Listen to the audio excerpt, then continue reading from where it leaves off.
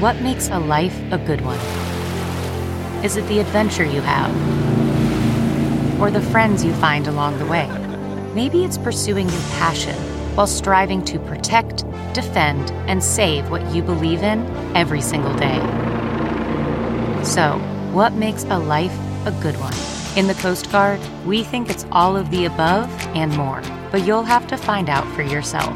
Visit gocoastguard.com to learn more.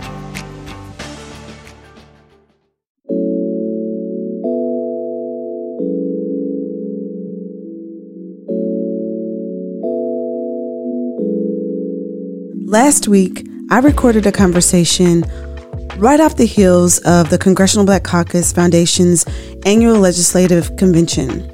I spoke with Texas Representative Jasmine Crockett, and while we spoke about the youth vote, we also spoke about the then pending government shutdown. When we recorded the conversation, much of our talk centered around why both parties could not come to a consensus. Well, as we now know, the government shutdown did not happen. But the conversation is still timely about how partisan politics happen and are in this country, and why we have to continue building towards a consensus if we truly want to build this democracy that we care about. I want to just pick up at the panel that you hosted during the Congressional Black Caucus Week. You had young folks on, and I really wanted to talk about the youth vote. What does it mean for 2024 moving forward? As a young elected official, how do you use your platform to inspire young people to turn out moving ahead into the election season? I think it's all about education. If people understand what it is that government is supposed to do, what it is that government can do, and what it is that we are doing, those of us that are doing the hard work, I think that it's a lot easier to get them to come out. I think it's when we decide that we're going to inundate them with information and do an information overload that is problematic for them, because they're like, wait a minute, this is the first time I'm ever hearing of this. You're talking about you've given more money to HBCUs than anybody else. You're talking about the fact that you've put more African Americans on benches than anybody else. You're telling me that you've invested more in climate than any other administration. Like, you can't say all those things all at one time, along with all the other accomplishments that have been achieved in these very kind of monumental pieces of legislation that were passed, whether it was the IRA, which is the Inflation Reduction Act, or whether it was through say the Infrastructure Act. You know, most people hear these bills and they have no idea of what's actually in them, but we're talking about bills that are thousands of pages long. And this is where you get into the nitty gritty about making sure that we are pushing forward with clean air, clean water, clean energy. Mm-hmm. That's all contained within that. But you have to take the time to break this down in real time and show the investments that the administration has made, and show who has been for that and who has been against that. Because usually what happens is when the checks come out and the jobs are coming because there's new bridges that are being built, because there are the charging stations that are coming out. Yeah, everybody wants to show up. Or whether it's the fact that we've expanded broadband access to those urban areas where the infrastructure was lacking, or to the rural areas where there was a lack of infrastructure. Everybody wants to come out and act like they were a part of it, instead of recognizing that their voting record doesn't match up with these fat checks. If it was up to them, then these checks would not be handed out, these jobs would not be created, and these opportunities would not exist. So I will be that girl that will be calling out those that, want to show up when it's time to show the money, but they didn't want to show up and make sure that they voted in the best interest of their constituency. Well, what about the young person who says, listen, I have, student loans, they're about to restart. That has not happened. That's going to affect my my bottom line, my financial bottom line. Climate change is real. There still are sitting members of Congress and the Senate who don't believe in climate change. We see this over and over again, on top of other issues like the economy. Inflation is really high. And so if I'm between the ages of 18 and 45 and I'm thinking about, buying a first home. Maybe I have to still live at home with my parents. I'm thinking about getting a job that pays me a real living wage. How do I couple all of those issues and then still come out and vote? How do I think about that? So one of the things that I like to tell people is that government frustrates me. And yes, I am a part of government, right? But it is slow. It is slow. It is clunky. There is 435 of us on the House side. You've got another 100 members on the Senate side, and then you ultimately have a president. And so ultimately, you can vote for one person at a time, and that's what you should do as far as your House rep and that kind of stuff or whatever. But if you're expecting to see something happen tomorrow, it's just not going to. We didn't lose our rights to reproductive access overnight. But this is one of those things that I want people to understand that we have to continue to fight for and we have to continue to show up for. It's not a matter of I show up one time and it's done. Okay. I just did a panel with Stacey Abrams. She was moderating and she said, I need people to understand that voting isn't magic. It's more like medicine. Magic, it's like you snap your fingers and something happens. Voila. Medicine, it's a matter of I've got to keep taking it and keep taking it and keep taking it. And I think that one reason that the far right has been so successful is that they understand that it's medicine. So they continue to show up. And that's why we are losing our rights. We've got to show up and recognize who is fighting for us and who is fighting against us. And so right now, I can tell you that I'm doing everything that I can with my 1 out of 435 votes to fight for the people. I am somebody that still has student loans. So don't think that everybody sitting in this body is in this body because they were born into privilege or they exist in privilege, because I'm not one of them. So my fight is your fight as well. Like, we're living the same reality. And so it is important. And that's why the diverse voices matter. That's why diversity shouldn't be limited just to our cultural background, but we've got to look at age, especially in Congress, because there's a lot of people that they don't know what a student loan is. Either they never had it because they were born into privilege, or it's been so long ago that those loans have been paid off. That is not the reality for me. And honestly, the majority of the people that came into my most recent class, or this most recent class, we understand what that is. We are fighting for this every single day, but we need your help. I can't sit in this position and be a voice for your real issues, such as climate. I am the girl that was a founding member of the Climate Caucus in the Texas House, which you think, how is this possible? When Texas is leading this country in energy, it doesn't seem like it when we see that our own lights go off, but we are the largest producers of energy that is clean as well as dirty energy in the state of Texas, and we didn't even have a Climate Caucus. And so I was one of the founding members of the Climate Caucus. I serve on the Ag Committee. On the Ag Committee, I'm doing things around sustainable aviation fuels. Just yesterday, I was able to meet with Boeing Corporation. I was able to talk to Southwest Airlines. They are all in, Airbus. They are all in on sustainable aviation fuels. And so as I traveled on my 6-week recess, which is not a recess, it's just recess away from this building.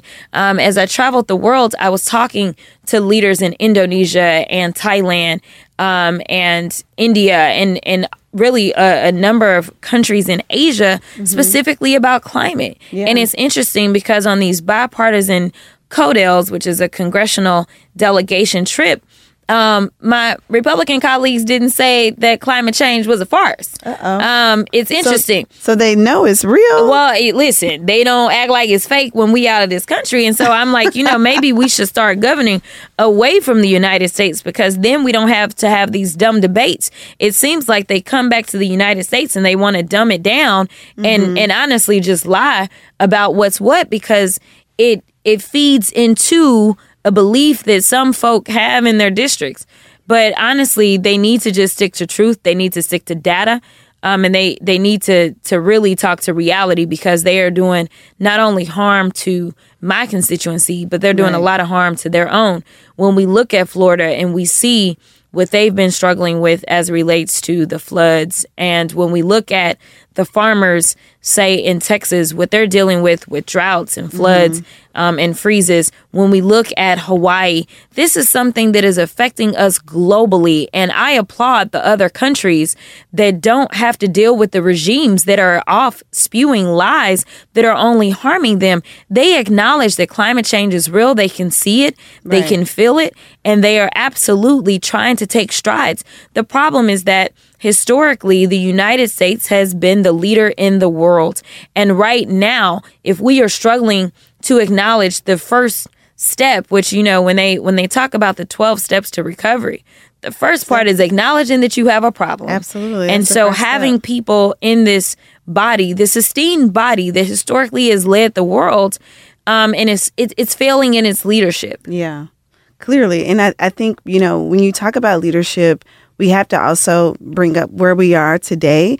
We are facing a government shutdown in the coming days, and this will mean a lot of government workers, not just here in Washington, D.C., but across the country, who serve our country in a number of different roles, will have to be furloughed. They'll be home because our leadership, which you're a part of, could not come to a consensus about how to move this country forward economically. And so I'd love for you to just speak a little bit about that and how we've gotten to the point where we're at another potential shutdown. It seems like it is highly likely to happen. And what do you say to people who are looking at a paycheck or looking at a bill that they will have to figure out how to make that end meet?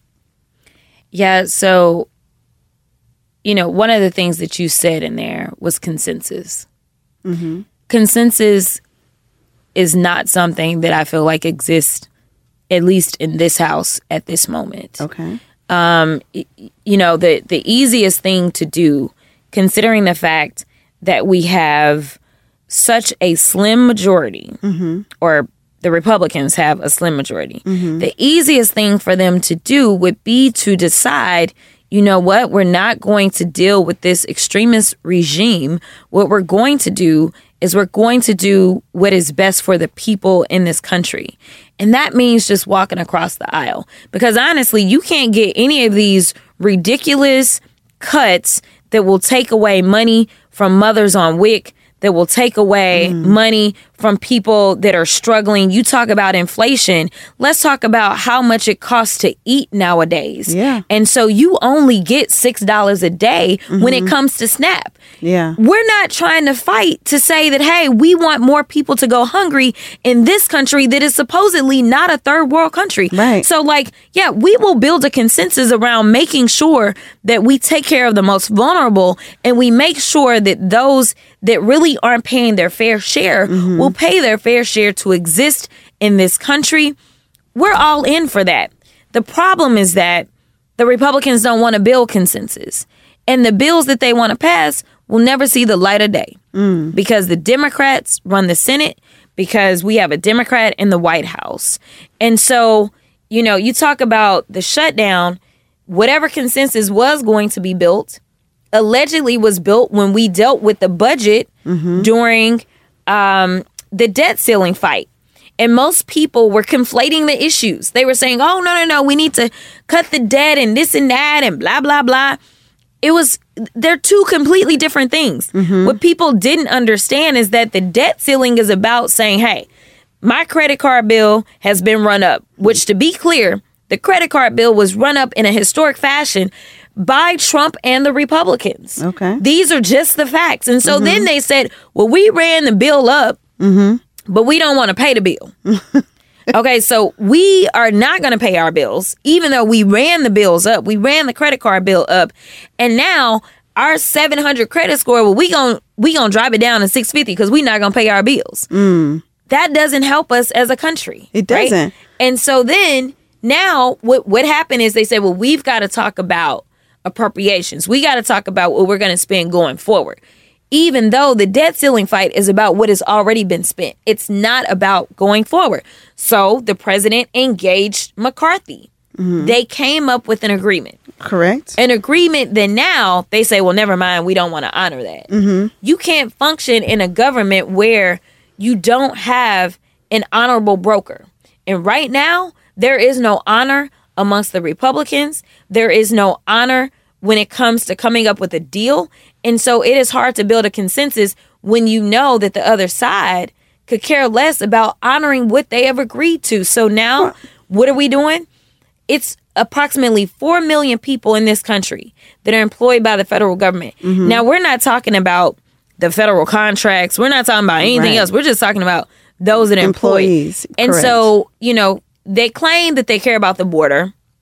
We know that when it comes to border security, that is a federal issue, regardless of what my governor wants to say. It's a federal issue.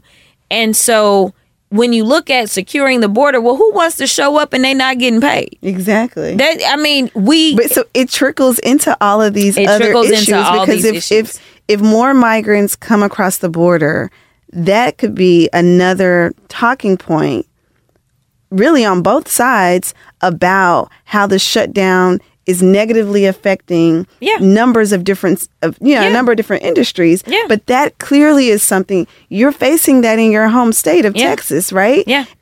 We've seen Mayor Adams in New York talk about the influx of people who are continuing to come into the state. And so, again, when people see what's happening, they may say, well, I don't see it as a partisan issue.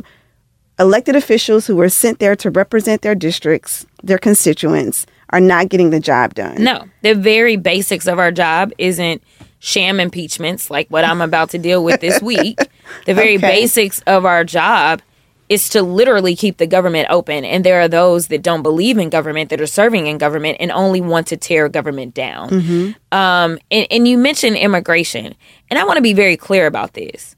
When I think about border security, it's not really that you see people coming across the border and they got machetes and they got that's ARs. The narrative that's out there. They want to paint it like, oh, it's an invasion. I'm like, to be clear, I've seen what dangerous borders look like, especially as I traveled over the 6 weeks. But this is a failure of policy. Yeah. And and the problem is that, again, that consensus word, right? Because there is one side that wants to pretend as if they care about the border. Listen, when people say that they don't want to send money other places, one thing that this country has done very well and effectively historically is we stabilize the world. We do. And so we stabilize other countries. And so what we have to understand is foreign policy, which is something that nobody wants to ever talk about. Right. Everybody wants it. When you ask me about the issues that are top of the mind, no one says foreign policy. No one. You said, how much money am I getting paid? You said climate change, which climate change is also a foreign policy issue, because it's not just about how much the United States is polluting. We all live in the same world. We all live on the same earth. This is a foreign policy issue. Right. This is bigger. It's global. And so is immigration. And so when we fail to invest in those countries and make sure that they're stabilized, make sure that they are building their own democracies, make sure that they are building a middle class, what happens is when there is a breakdown and people are nervous, they're scared, and they don't know where else to go, they go to the land of the free. Right. That is here. That's here. And so we have to make those investments. That has to be a part of foreign policy. And so what we see, honestly, in my opinion, is a failure of leadership when it came to foreign affairs under the previous administration. And now it's trickling down. Because again, as I stated before, government does not move fast. We see things so late. And so what's happened is, and I know this because we had the conversations, we've seen a rise in the influence of China in destabilizing these democracies. That was because we had an administration that wanted to get all cozy with Russia and China, who neither one of them believe in democracy. And so when people start losing their freedoms and believe that they're going to lose their lives, what do? They come to the land of the free. So we have to understand that we have to be smarter. We have to be more aggressive on foreign policy. I felt like we were doing cleanup on aisle 9 as we were traveling for those 6 weeks, because we heard about the failure of leadership from the previous administration hurting us. When I asked, why are we not getting our students that we used to get. So as exchange students, exchange students, yes, the foreign exchange students, the numbers are going down and coming to the United States. They're going up and going to China. That is a problem. And they brought this up, and I said, what is the reason? Now, I don't know what the responses are going to be, but I was happy that my Republican colleagues were sitting there to listen. They didn't say Democratic policies. They didn't say Republican policies. They just said this. They said, number one, the cost of education. Well, hello. Come on. Hello. Yes. Who's been complaining about the cost of education in this country? Democrats, right? They said the cost of education. They said, no, by no stretch of the imagination, we have the best universities. The majority of the people that are leading, the ministers that we sat and talked to, they were Ivy League educated here in the United States. Wow. So they know. But they said the cost of education, number one. They said the rise in Asian hate. Now, the rise in hate in general is coming from one side. Right. That's true. It ain't coming from the Democrats. Like, it's not that ain't nobody blamed the black women sitting in Congress for being the rise in hate of anybody. Right? Okay. Number two. Number three, they said gun violence. Gun violence is out of control. So, okay. So tell me, if you really have an issue with China, then why aren't you listening to how China is able to co-opt these amazing students and start to indoctrinate them into their way of life? And why we're losing students, it's all because of y'all's policies. They didn't say Republican policies. Right. They just said policies. Exactly. And I can attribute every single one of them to Republicans. Absolutely. So, we've got to do better, and we've got to make sure that we are educating people on what is going on. Most people just say, well, we need more security at the border. Listen, that's like saying, as we've had the fights over policing. Listen, it's too late once somebody been killed. Absolutely. It's too late once they've arrived at the border. We need to make sure that we are preventing crime. How do we prevent crime? The same thing with immigration. How do we prevent these people from feeling like they need to leave their homes and their countries? Absolutely. Because it's a dangerous trek. Right. So, Republicans talk about supporting police, supporting border patrol. Well, the thing is, you can't support them if you don't go out and deal with the root causes. And as far as I'm concerned, they have not decided to deal with root causes because they want to see the violence. They want to see the border influx. They want to see that and blame it on one side. Right. It's a good talking point. They want to see it under this particular administration. Exactly. And it's dangerous for the country. I know you got to wrap. I want to just close this by asking you one more question around young people. To the young person who is listening to this and says, Representative Crockett, why should I vote in this upcoming election? We've talked about a number of issues, from policy, for foreign policy, to climate change, to gun violence, to the cost of education. But to the young voter who is apathetic, and they're just tired of the back and forth, right? They're tired of hearing that one person or one side is going to do something and it doesn't get done. What would you message to them today about their need to participate in democracy? I'm going to tell you this. If you don't do it now, there may not be a democracy for you to wake up to. The freedoms that we have enjoyed, there's things that young people don't even think about. When I'm sitting in some of these other countries, I can't even watch the news I want to watch.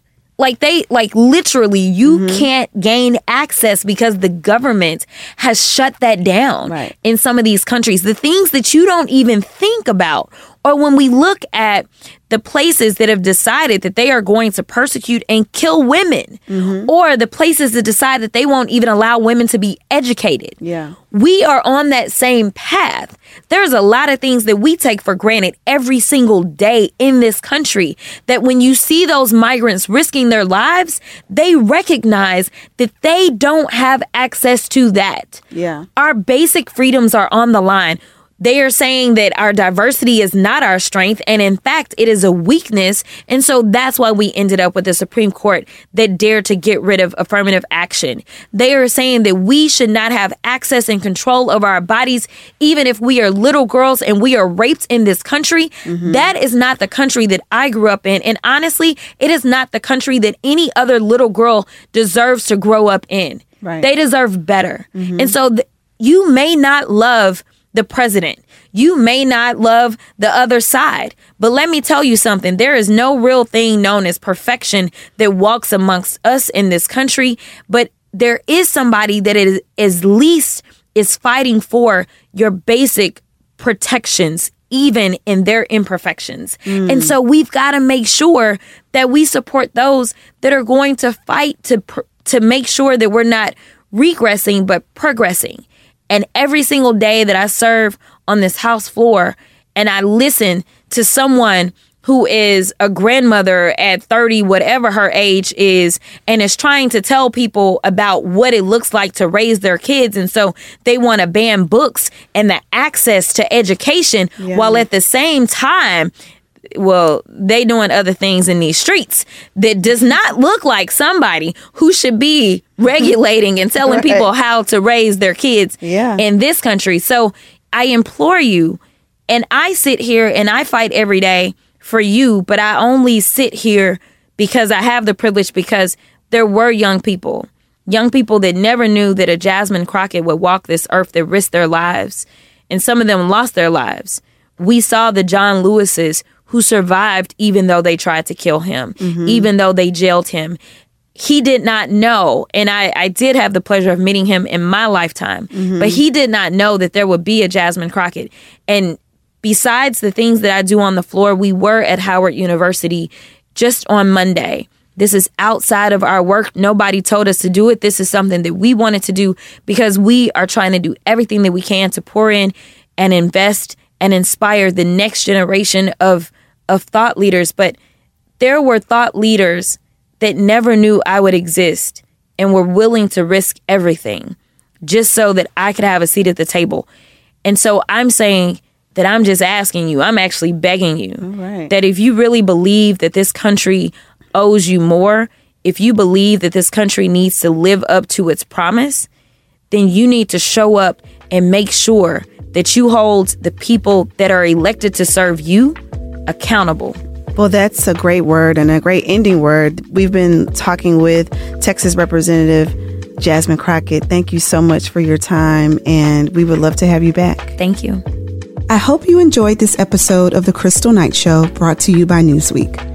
The best way you can support us is to give your 5-star review on Apple iTunes, and be sure to subscribe wherever you listen to your favorite podcast to The Crystal Night Show.